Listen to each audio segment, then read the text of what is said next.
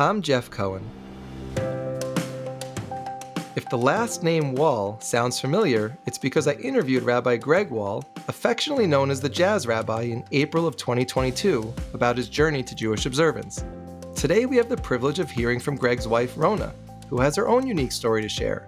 From early conversations with Hashem to a traumatic accident that changed everything, Rona and Greg, separately and then as a couple, grew towards Orthodox Judaism. Rona, welcome to Saturday to Shabbos. Thank you, Jeff. So happy to be here. And I always love having husbands and wives. Sometimes we interview them together, but even when they're separate, we have a chance for the wife to fact-check everything that the husband said in the previous interview. So this is your chance to right any wrongs. Okay. All right, so let's dive into the questions. I think in your situation, it would be good to talk a little bit first about your parents to set some context about the heritage that informs how your story unfolds. Okay. My mother was born in Brussels, Belgium in 1929. My dad was born in New York, so he was here. But she had to uproot from a very comfortable upper middle class life in Brussels, as you can imagine, when the Nazis were coming, and they got away, but they left everything. They traveled to the south of France, got on a packed ship to Casablanca in Morocco, and spent 2 years in a refugee camp there. Not suffering, not a concentration camp, but still poor, and 2 years waited to get their visas to get on a ship to come to Ellis Island. So my mother's reaction to all of that was to really want to assimilate and fit in the new country. She came speaking only French and Yiddish at age 12 to Brooklyn, quickly learned English, and grew up as an American girl in New York. She and my father were actually neighbors in Borough Park and knew each other when they were younger, but then were not together until later in their 20s when they re-met and got engaged. And when you said your mother wanted to assimilate, does that mean that before she came to the United States, her family was closer to Orthodox Judaism or traditional, or how would you describe the family before they came to the U.S.? Good question. They actually were more observant. My grandfather, her father, was a chazan, and she came from a very religious family originally in Poland, in Warsaw. She was the youngest of at least 13 kids, many of whom did die in the Holocaust. Unfortunately, just very briefly, I'll say that my mother was the victim of another trauma, which was that her parents didn't have a good marriage. So this chazan grandfather of mine, who was supposedly a religious man, was not a good husband at all. He was known as a charlatan. The best thing he did was get them out and to America, and then he abandoned the family. So once they got settled in Brooklyn, he took off and left and remarried another woman and went to California. And I didn't know him until I was in my 20s. I met him again. So my mother had to recover from being, abandoned by her father, not only an immigrant, but also the victim of a family breakup. It was very hard. So then at the time that your parents meet, how would you describe where they're holding religiously? They were very strong cultural Jews. They identified themselves as Jewish. They felt it was important to marry someone Jewish, have some sort of a Jewish home, but they were not religious. My parents, from the days that they were young through all their lives, identified themselves as agnostic. But when I was 10, the first 13 years of their marriage, they didn't affiliate anywhere. When they had children, myself and my younger brother, they joined a Reform synagogue. So that they were identified as secular Reform American Jews, probably American before Jewish. And you just brought yourself into the story, talking about kind of those early years. So where does your story begin? You mentioned your parents meeting in New York. So is that where you were born and raised also? Yes. They were living in Queens when they got married, and I was born in Manhattan, lived in Queens for 10 years, and then they moved to the suburbs of Westchester County and joined a Reform synagogue where I very happily went to Sunday school. They would have told you the same thing, that I always soaked up anything Jewish that came our way, but it was very, very little in those early years of my life. Now, I said something in the introduction about early conversations with Hashem, and I always find it interesting when I'm talking to somebody who wasn't raised religious. Why do they even know anything about this idea that you could have a conversation with Hashem? Because my experience going to a Jewish school, it wasn't so much about God. It was about history and arts and learning Hebrew, but not necessarily forming a connection with Hashem. Why do you think you found your way to those conversations, even though you weren't necessarily being educated in that? Yeah, it's so interesting to me. I've always wondered why I found myself so spiritual and yearning for that. When I was 13, and it wasn't connected to Judaism, I just wanted something so badly. What does every little 13-year-old girl want? You want a boy to like you, a certain boy. So for whatever reason, in my heart of hearts, I just prayed to Hashem, to God. I didn't call him Hashem. I didn't know the word. But I asked God to please make this boy call me or want to go out with me. And I said to God, for whatever reason, if he does, I'll thank you for the rest of my life. And guess what happened the next day? He called me. A week later, I couldn't stand the kid anymore. But I was a good, honest little girl, and I had to keep thanking Hashem for giving me what I wanted, God, at the time. And around that time, I was going to Sunday school, as I said, and I don't even know if I connected God with Judaism. I just know that I started talking to a God, and I also enjoyed Sunday school, learning Hebrew and Jewish songs, and going to temple on Friday night after dinner for the Oneg Shabbos and the, watered down Maariv prayers. And let's be clear, for Greg's sake, that the boy you were praying about, that you wanted to call you and then did, and then you couldn't stand him, is not Greg. That's somebody else from your childhood. That's right. Very good. Okay. Absolutely. So right. That's important to know. Otherwise, it would seem like you had a marriage to someone for many years that you couldn't stand, but that's a different person entirely. Well, there are stories where you don't like somebody and then you realize you do like them. So that could have happened. But no, I had no idea who Greg Wall was until I was well into my 20s. All right. So let's continue your story now, going into the high school years, heading towards college. You've introduced this idea that you're talking to Hashem, and you've had some experience through Sunday school. So what role is religion playing in those later teen years as you head towards the college years? The role was the object of my searching. I had lots of friends who were Christian and Catholic growing up in high school. My parents moved to this suburban town way up in Westchester County called Yorktown Heights. I was in public school. I was one of single-digit Jewish people, mostly Catholics and Christians. I used to sing Christmas carols with my friends and go to their houses for Christmas. But I was always interested in learning about all the different religions. And my mother always said, you have to marry somebody Jewish. But of course, I wasn't even around any Jewish people. It was well before I was interested in getting married, so that didn't really matter so much. But through my high school and then college years, I was exploring different religions. I always felt yearning and seeking for more contact with a God or with spirituality. My friends and I would go hiking in the mountains. And of course, I loved being in nature. And in college, I was exposed to yoga and meditation and tried some Eastern religions. Nothing really stuck, but that was the journey. That was the process. And to me, I enjoyed Judaism, but it was the Reform temple. I heard about some Orthodox cousins, but my parents didn't get along with them. They were the least favorite relatives. They were narrow-minded and judgmental and whatever, and we were not as close to them as we were to all my other secular relatives. I've heard that story a few times, that when there's a family that is primarily secular and then there's one little pocket of the family that's Orthodox, they're viewed as the closed-minded ones who just don't get it. And then as someone goes on their own journey, they start to think, maybe they were right all along, and it was the rest of my family that didn't understand. Yeah, I mean, we're going to get to this, I'm sure, but that one family, I ultimately became very close to them. And of course, they saw my father as closed-minded and narrow-minded, right? Because he was against Orthodox Judaism or anything Jewish and God and wouldn't hear of it. So now you talked about the college years and the exploring that you were doing. You didn't say, though, where you went to school and what you were maybe studying, what you thought you would do career-wise. I was for undergraduate studies at SUNY Oneonta, upstate New York, majoring in psychology. My interest was always psychology. I then took a year off after I graduated, worked in a group home just to see what graduate degree I wanted to get. There are so many options in terms of helping people and the helping professions. But I learned in that year that I wanted to be a social worker and get an MSW. So I then went to the University of Kansas for my master's degree. I wanted to go somewhere outside of New York, somewhere different. Applied to Boston University, but then realized I'd be in debt my whole life just to pay for that small degree. So my uncle, I had a young uncle, my father's very young brother, was teaching at the University of Kansas, and they had an accredited program. It sounded like a very cool place to go. So I picked up and went to Kansas for my MSW. I could see wanting to get out of New York, but I never would have guessed you'd say Kansas. There are a lot of ways to get out of New York without going to Kansas, but now I see the connection and how you were drawn there. That was the reason. It was a wonderful couple of years because I grew very close to my uncle, and he was starting a family at that time, and so I had that support.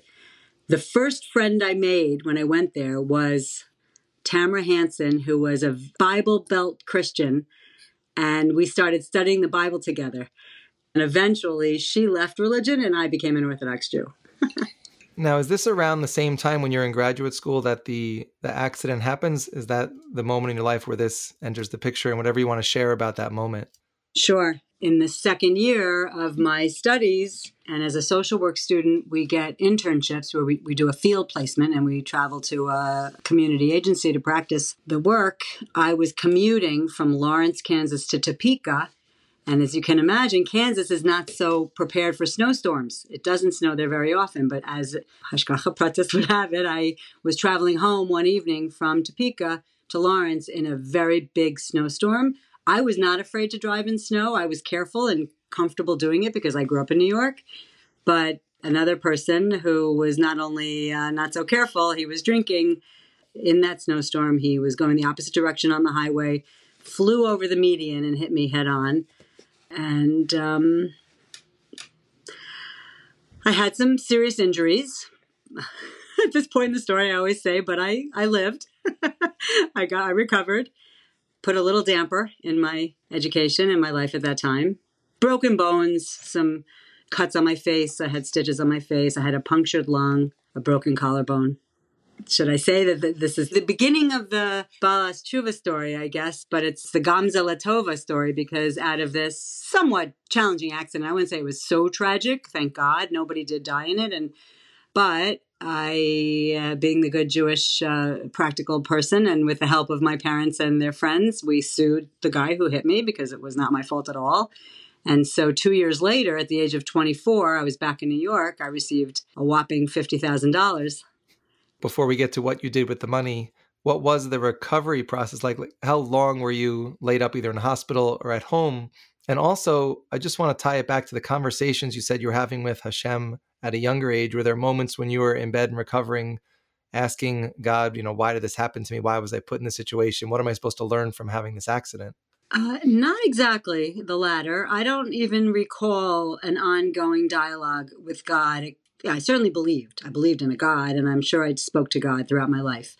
The recovery, it was just weeks to a couple of months. I did have a badly broken ankle, so I was on crutches, and it wasn't until I started to use the crutches after surgery to my ankle to repair the broken bones that we discovered that my collarbone had been broken. So then I did come home from the hospital in a wheelchair, but that didn't take very long to heal.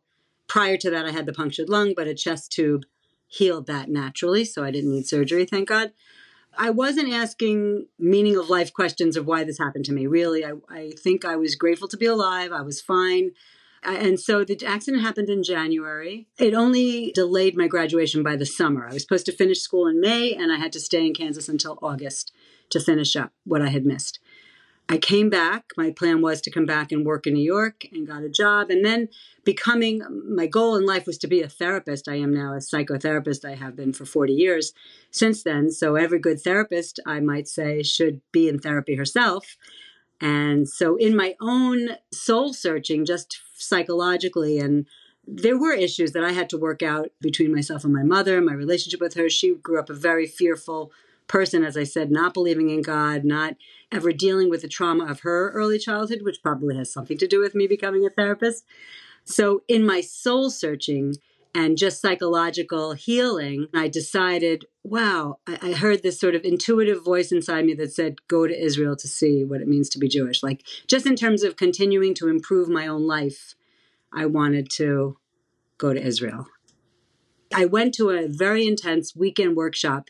This is the 80s we're talking about, and there were all these fun things like EST and, all these self-growth programs coming out and retreats. And I did a retreat that taught me the difference between rational thinking, and sometimes our thoughts are limiting and make us afraid to do things, and that if we listen to our intuition, great things can happen. And I think in some way I connected that intuition to maybe God guiding my life. And it was that intuition and God that was giving me this very strong message to go spend some time in Israel. And so that connects to the monetary settlement. We're talking about someone in their early 20s. There's a lot of ways you could choose to spend the money, invest the money. And you said, I'm going to use a portion of this to go to Israel. Right. But it wasn't necessarily a religious growth exploration type thing. It was more a feeling of, like you said, this intuitive feeling like you wanted to just get to Israel and maybe understand Judaism a little bit better? The thought I had was, I want to see what it means to be Jewish. I don't know why. That was just the intuitive thought that I had tried other religions. My search was not complete. I'm still a person who wants more spirituality, I guess is the best way to say it.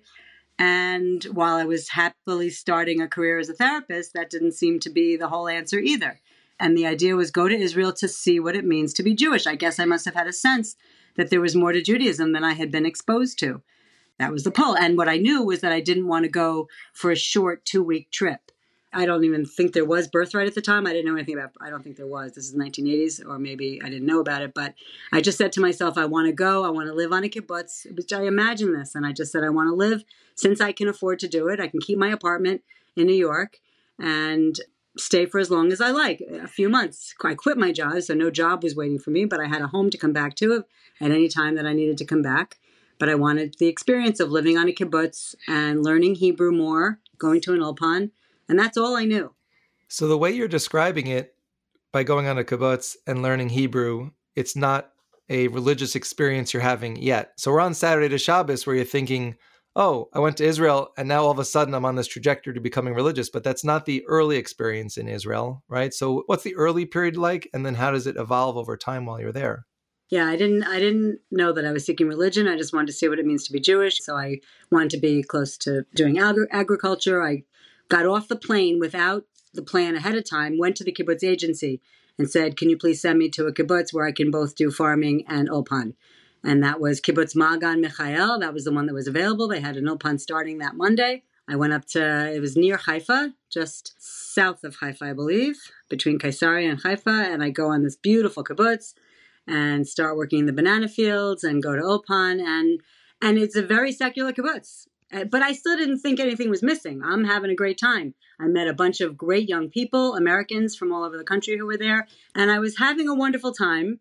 One Friday morning, a friend named Ronit, who happened to be Israeli, and I had met her in that workshop in New York that taught me about following your intuition. She showed up. She said, I made plans for us to go to a moshav, a different place, for Shabbat. Okay, I knew there was a Shabbat, of course, and on the kibbutz, they lit candles, and then everybody went home and watched TV or still worked on Saturday. It wasn't really a full Shabbos experience. So I trusted Ronit, and I left with her that Friday, and we went to Moshav Modi'in, and we were set up in a guest house on Moshav Modi'in, and we changed into our Shabbos clothes, and we went over to the little shul where the women were lighting candles and the men were getting ready to daven Maariv and Kabbalat Shabbat. Everybody was going to daven there. I remember it was beautifully painted and very hippie-like colors. And there was this rabbi named Shlomo Carlebach who was leading the services.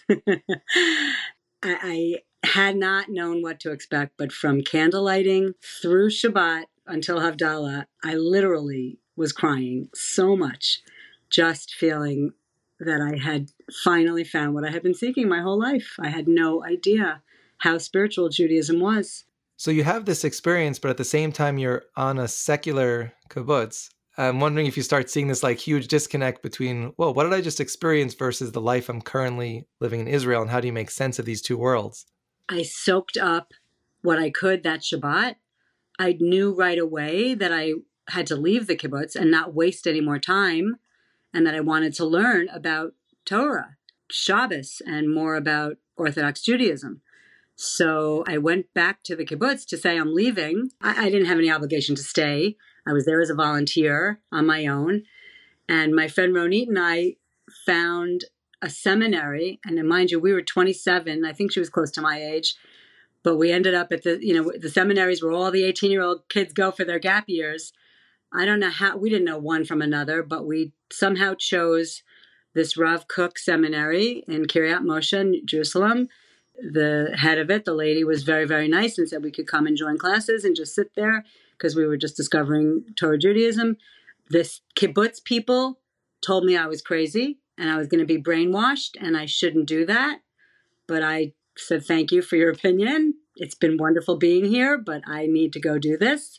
And I left, and I just went and sat in this seminary and stayed in their dorm for several weeks until I felt I had enough of a sense of what Orthodox Judaism was about, and Torah Judaism. I remember learning for the first time a lot about holidays and just following the Parsha and the Chumash and just being introduced to the main aspects of authentic Judaism. And once I knew that, it's like my answer was there. I said I wanted to go to Israel to find out what it means to be Jewish.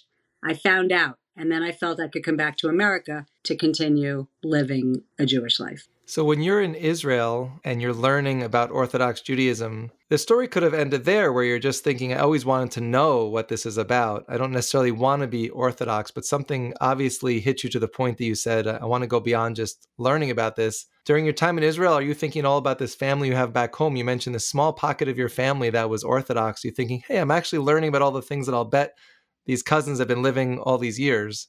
Yeah, they were the first people I called when I came back to the States. The first people I called. I probably called my parents, who by that time had moved to California, actually. Once I told them I was safely back in the States, of course, they were very nervous about me being in Israel at that time. I called my cousins in Passaic and I said, can I come for Shabbos? Because I didn't know what else to do or where else to go. And they said, of course. And they had a son close to they had 4 kids, and one of their kids was close to my age, and I hung out with him a lot. He was still single and at home. And we walked to shul together, and I spent quite a few Shabbos with them. And soon after, since I was between jobs, I knew I had to get another job. I wasn't independently wealthy, and I wanted to go back to social work. I moved myself to Brooklyn. My apartment was in Dobbs Ferry in Westchester. That's where I chose to get a beautiful little apartment when my parents moved to California. Or I think I moved out before that because I didn't want to live at home anymore. But I got myself an apartment on Ocean Parkway and a job at OHEL Children's Home and Family Services. And that was my next social work job. Now, you mentioned your parents moving to California. Are you having any conversations during this time about, hey, you remember the kid who left from New York? I'm a little bit different now that I've come back. What are those conversations like? They were a little challenging. My mother and I spoke often, and sure, we spoke more than once a week, but we certainly spoke on Saturdays. I do remember asking her to please, could we just switch to Sunday? She had a hard time at first. She had a hard time throughout the steps of me becoming more and more observant, but we maintained a close relationship all the way through it. She did accept the changes. She was mostly afraid that it would come between us and we wouldn't be as close. And so when I assured her that it wouldn't, I would still find a way to eat with her and be with her, and we'd work it out. But that this was really important to me, that it's not an option. I'm going to keep Shabbos. I'm going to keep kosher. I'm changing my life. I just knew I wanted to live it. I wanted God in my life. So I just proceeded in that path. And I can see how the move to Brooklyn gives you what you need in terms of wanting to keep Shabbos and eating kosher, because now you're going to be surrounded by like-minded people. I would think at that point you're saying there's one more ingredient that I need is a spouse to share my life with. Now, we heard this story from Greg's perspective, how you came into his life, but now it's time to hear the real truth because we want to know what the wife has to say. So how does Greg come into your life and how do you build a life together? Both of our stories are true. It's just from each perspective. We love to tell it together. But it is pretty fascinating that we were sort of in the same place with similar backgrounds, the same Reform backgrounds, and then both wanting more. Yes. So once I got settled in Brooklyn, had my new job, and a year went by, 6 months to a year went by, and I was just exploring. Of course, I was dating, and I did now know that I really wanted a Jewish husband and a husband who would be willing to keep Shabbos and kosher with me. I was exploring different synagogues and making friends in Brooklyn. I was really in between Borough Park and Flatbush, so I had lots of options and was making friends at OHEL. But I continued to go to programs up at the Carlbach Shul on the Upper West Side because I loved Rabbi Carlbach so much, the songs and the music and hanging out there. I think I was going for programs. So one time I went there and met a guy on my own who asked me on a date to a Jewish music concert. I loved music always. And I went on this date to a huge Jewish concert in Queens with him. There were several bands playing, starting with Avram Rosenblum's Diaspora Yeshiva Band. But actually, they were the main event. And one of the warm-up bands was a smaller and less-known group called Kolos that Greg Wall was in. I couldn't even see him. I was sitting so far away in this huge high school. I just loved the music. And sure enough, 2 or 3 weeks later, I saw an advertisement that Kolos was playing in a small club called First on First Avenue and First Street in New York City in the East Village. I didn't care for the guy that took me to that first concert. I didn't go out with him again, but I wanted to hear this band again. And I literally went by myself. And it's interesting because, you know, a girl who wants to get married is always thinking about it and always looking for a guy. And they say, well, you'll meet him when you least expect it. And this was one night that I really wasn't going out to look for a guy. I just wanted to hear the music. And I couldn't find anyone to go with me. It was November 19th. It was raining and cold. My friends were not available. I had a brother living. My one and only brother who happened to be living in Brooklyn at the time. He didn't want to go or couldn't go. So I went by myself. I just took myself, drove my Mazda into the East Village, parked the car, went in, sat at the bar by myself. Now I'm really enjoying this band because I'm up close. And I started checking out the band members and staring at the saxophonist so hard that he walked over to me on a break and said, why do I feel like I'm supposed to meet you? Did he tell you that in his interview? I don't remember. Sure. And I said, I don't know, but I'm happy to meet you. And we shook hands, and he took my number on a napkin and gave me his card. He said, if I lose the napkin, here's my card. But I knew I wouldn't call him. I was traditional at this point. I wanted to be pursued by a guy who knows what he wants. I was done with playing games. But sure enough, he did call me the next day. And we went jogging in Brooklyn under the Verrazano Bridge and talked a lot. And to meet a guy with a similar background, a cool musician, you know, who liked to jog, which we both enjoyed, and was putting on tefillin and saying the Shema every day, praying for a wife, was what he told me, even though he wasn't at all close to keeping Shabbos or kosher yet. I knew there was potential. You know, not every secular guy, no one that I went to school with or college with ever put on tefillin. So I thought this guy's got potential. And I liked him a lot. Something that Greg and I talked about during his interview, when you're in the entertainment industry, like a musician, Friday night, Saturday are like big performing days. And we talked a lot about this choice you have to make as you get further and further in religion. Are you going to give up performing on those nights? Where is he holding at the point that you meet him? And are you having conversations about what is it going to look like if you're going to both be like fully Orthodox, what that might mean for his career? Yeah, I know. He was completely still working on Shabbos at that time, but said that he was open to and interested in keeping Shabbos and kosher. And down the road, he knew that meant, we both knew it meant giving up working on Shabbos, playing. But we didn't worry about it then. We waited. It was really literally 10 years before he stopped working on Shabbos. We met November of 1988. We married in May of 89. And for 10 years, we lived in Jersey City, taking 2 steps forward and 1 step back in our growth in Judaism. Starting to keep Shabbos and kosher. We had our first 2 kids. I started driving on Shabbos just to take them to a synagogue, a conservative synagogue, where they could have other kids to play with, because we were only in walking distance to a very old little shtibel that had only old people. And so that 10 years was a process. But when we moved to Livingston in 1999, and that New Year's was the big Y2K going, you know, and it was Friday night. I don't know if you remember. Friday night, December 31st, 1999, was the first time he didn't play on New Year's Eve. He had a band that made lots of money on New Year's Eve, but he said no to that.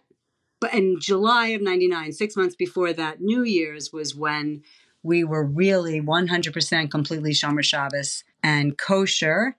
So maybe he had stopped playing before. I don't remember. He probably stopped playing before that New Year's, but it was still a big deal that he didn't play on that New Year's.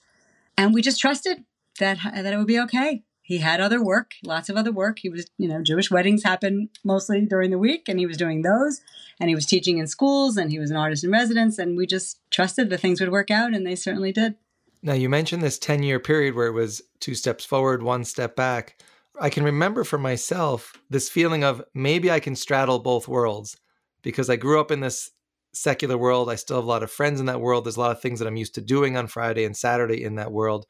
I'm also growing. Is there maybe some way to combine these 2 worlds? But it always comes to a head at some point where you feel like I'm either in or out on what it means to be Orthodox. So it seems like you were on that slow pace over those 10 years trying to figure that piece out before you finally came to that point of, if we're really going to do this, we have to really do it. Yeah, I don't think there was any doubts about doing it. And I do think that gradually my non-Jewish friends, secular friends, I mean, some things I guess fell by the wayside. Although I was working in the secular world as a therapist, I had a couple of jobs in clinics throughout those 10 years and always enjoyed them and still enjoyed interacting with all kinds of people. It didn't seem to be a conflict. It just seemed like, and that's why modern Orthodoxy, I suppose, was the right path and was a beautiful path because it can combine both. It's Torah in the modern world. Torah was beginning to be first and foremost in informing how we decided what to eat and how to spend our time, but what synagogue to go to, etc. But still, it didn't seem to be a problem in my secular life, both with work and even maintaining some old friendships. And Greg certainly had lots of musician friends of all types that we always enjoyed. But they came along for the ride. I mean, this was it. We'd invite them to our house on Friday night. We just stopped traveling on Shabbos and things worked out. And then given how both of you were raised and the journey you were on, what was it like for your kids as you were raising them? How did you explain what your backgrounds were and how you were choosing to raise them? It flowed very smoothly. Both of our older kids they were in a secular preschool, and our daughter started public elementary school before we moved to Livingston. But in second grade, she was transferred from the public school to yeshiva. The biggest challenge for her was to start learning Hebrew at she was 6 going on 7 years old. But the teachers were wonderful there, and they helped her transition. And they never questioned or complained. We're not going to eat, in any old pizzeria anymore. We're going to switch to kosher pizza. Of course, Livingston had the best pizza shop anyway, so that was fine. And they understood. Their grandparents were not religious. I guess they understood that, but it didn't seem to be much of an issue. We figured out our rabbi was wonderful at helping guide us to how to introduce being kosher to our parents, to have shalom between us and our parents, to gradually just, move to paper plates and buy a few new pots and pans in their house and just ease them into the whole procedure. And I think it was really seamless and flawless, aside from every new time I see my mother, she'd say, "Oh, you can't squeeze a sponge either," or whatever it is on Shabbos, but she accepted it. She saw as long as we could still be close and she knew her grandchildren. Our kids have always understood our backgrounds, I think. And we're just so happy, and they're probably pretty happy too, that we figured it out early enough in their lives that they got to go to day school and learn everything about Torah and Judaism younger in life. Because for me, first of all, I missed a lot, and I have not been able to really catch up at all. I feel very a little sad about what I missed in a Jewish education. I'm looking forward to retirement, to going back to school, to day school. My husband, on the other hand, has done a remarkable job of making up for lost time and learning so much so that he became an Orthodox rabbi. It's incredible. And he did that to keep up with the kids who were in day school. So it worked out well. Now, you mentioned Livingston, but as I recall from my conversation with Greg, that's not where you are in present day. So now take us into where your life is today. Well, as I mentioned, he was fortunate enough to sit in a kollel in Livingston that we believe was designed just for him, his benefit. It came from Lakewood. Because of his schedule as a musician, he had time during the day to study. He joined a program, got smicha. And when he got smicha, again, it was really just to learn and to because we were both so excited about learning Torah and this huge education that we had missed out on earlier in our lives. But as soon as he got smicha, a friend called from New York City and said, "I have a shul for you, Greg. You could be a rabbi." And wasn't really planning to be a shul rabbi, but that worked out for 3 years. And so we commuted on Shabbos. We went to the city and holidays, but we still stayed in Livingston. That job fizzled out after 3 years. From that job, though, we found out that we enjoyed being a rabbi in Rebbetzin and for the right community. So someone that we knew in the city connected us to Westport, Connecticut, and he applied for and got the job here in Westport. So in 2013, we took the job in Westport. We said, we're not going to commute anymore. Next time, if he gets another job as a rabbi, we need to live in the community and really be part of the community 100%. And so we moved to Westport, and we've been here for the last 11 years as the rabbi in Rebbetzin of a very cool shul called Beit Chaverim.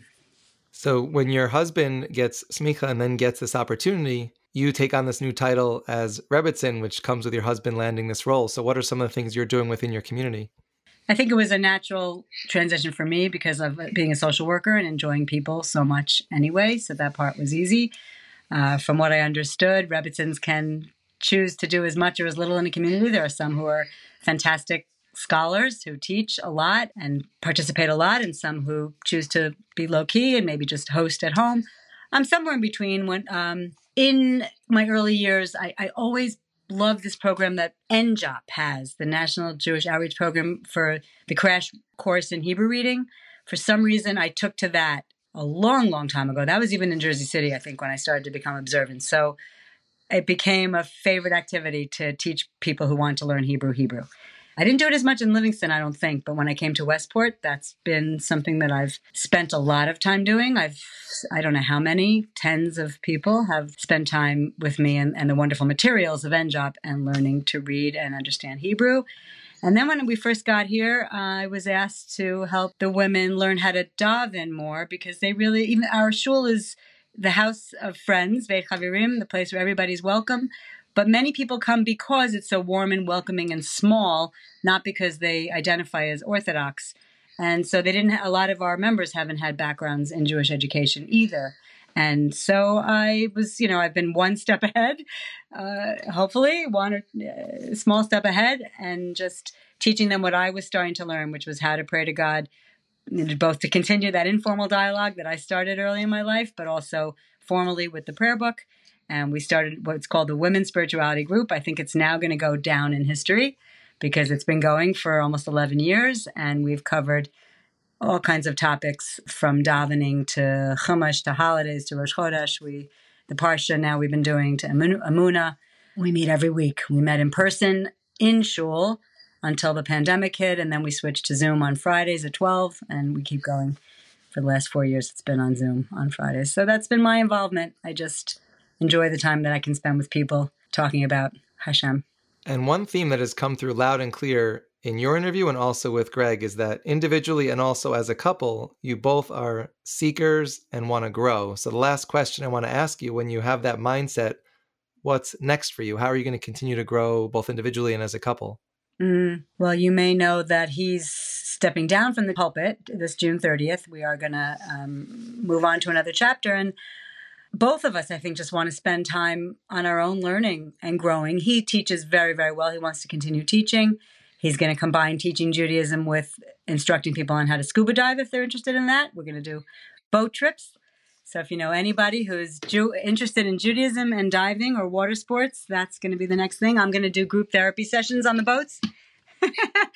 But really, my dream is to spend more and more time with my own learning. I've been peripherally involved with the program called the OU Women's Initiative. The OU has this women's subdivision now that's so strong, so incredible, so full of amazing scholars and scholarship and teaching, and I haven't had the time to keep up with learning. I want to learn Tanakh. I want to learn just more and daven more. I don't have the time to even daven as much as I want to. So just personal growth, and then hopefully whoever crosses our path, we can pass off some more inspiration to be close to God and Judaism. And it seems to me in this day and age, it's the only way to find solace in a very challenging world. And I have to say, thank you for the OU Women's Initiative shout out, since this is an OU podcast Saturday to Shabbos, so we appreciate you mentioning it. And I also just want to say to our listeners, go back now and re-listen to Rabbi Greg Wall's podcast from April of 2022, then listen to Rona, and then you'll have a sense of where they came from individually, how they came together, and how beautiful their lives are today. So Rona, I just want to say thank you for joining me today on Saturday to Shabbos. Thank you so much, Jeff.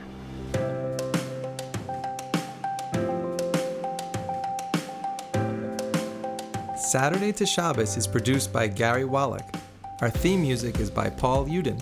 To learn more about us, please visit tachlismedia.com. That's TACHLIS media.com.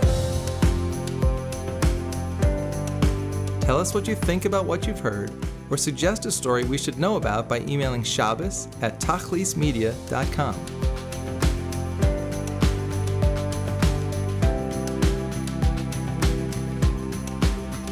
I'm Jeff Cohen. Thanks for listening. Please check with us often for more stories of inspiring Jewish journeys.